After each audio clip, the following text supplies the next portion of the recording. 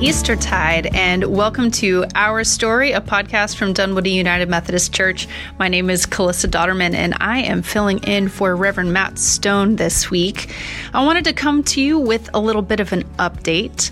Our Story will be taking a brief break during this Eastertide, this Easter season, this 50 days between Easter and Pentecost.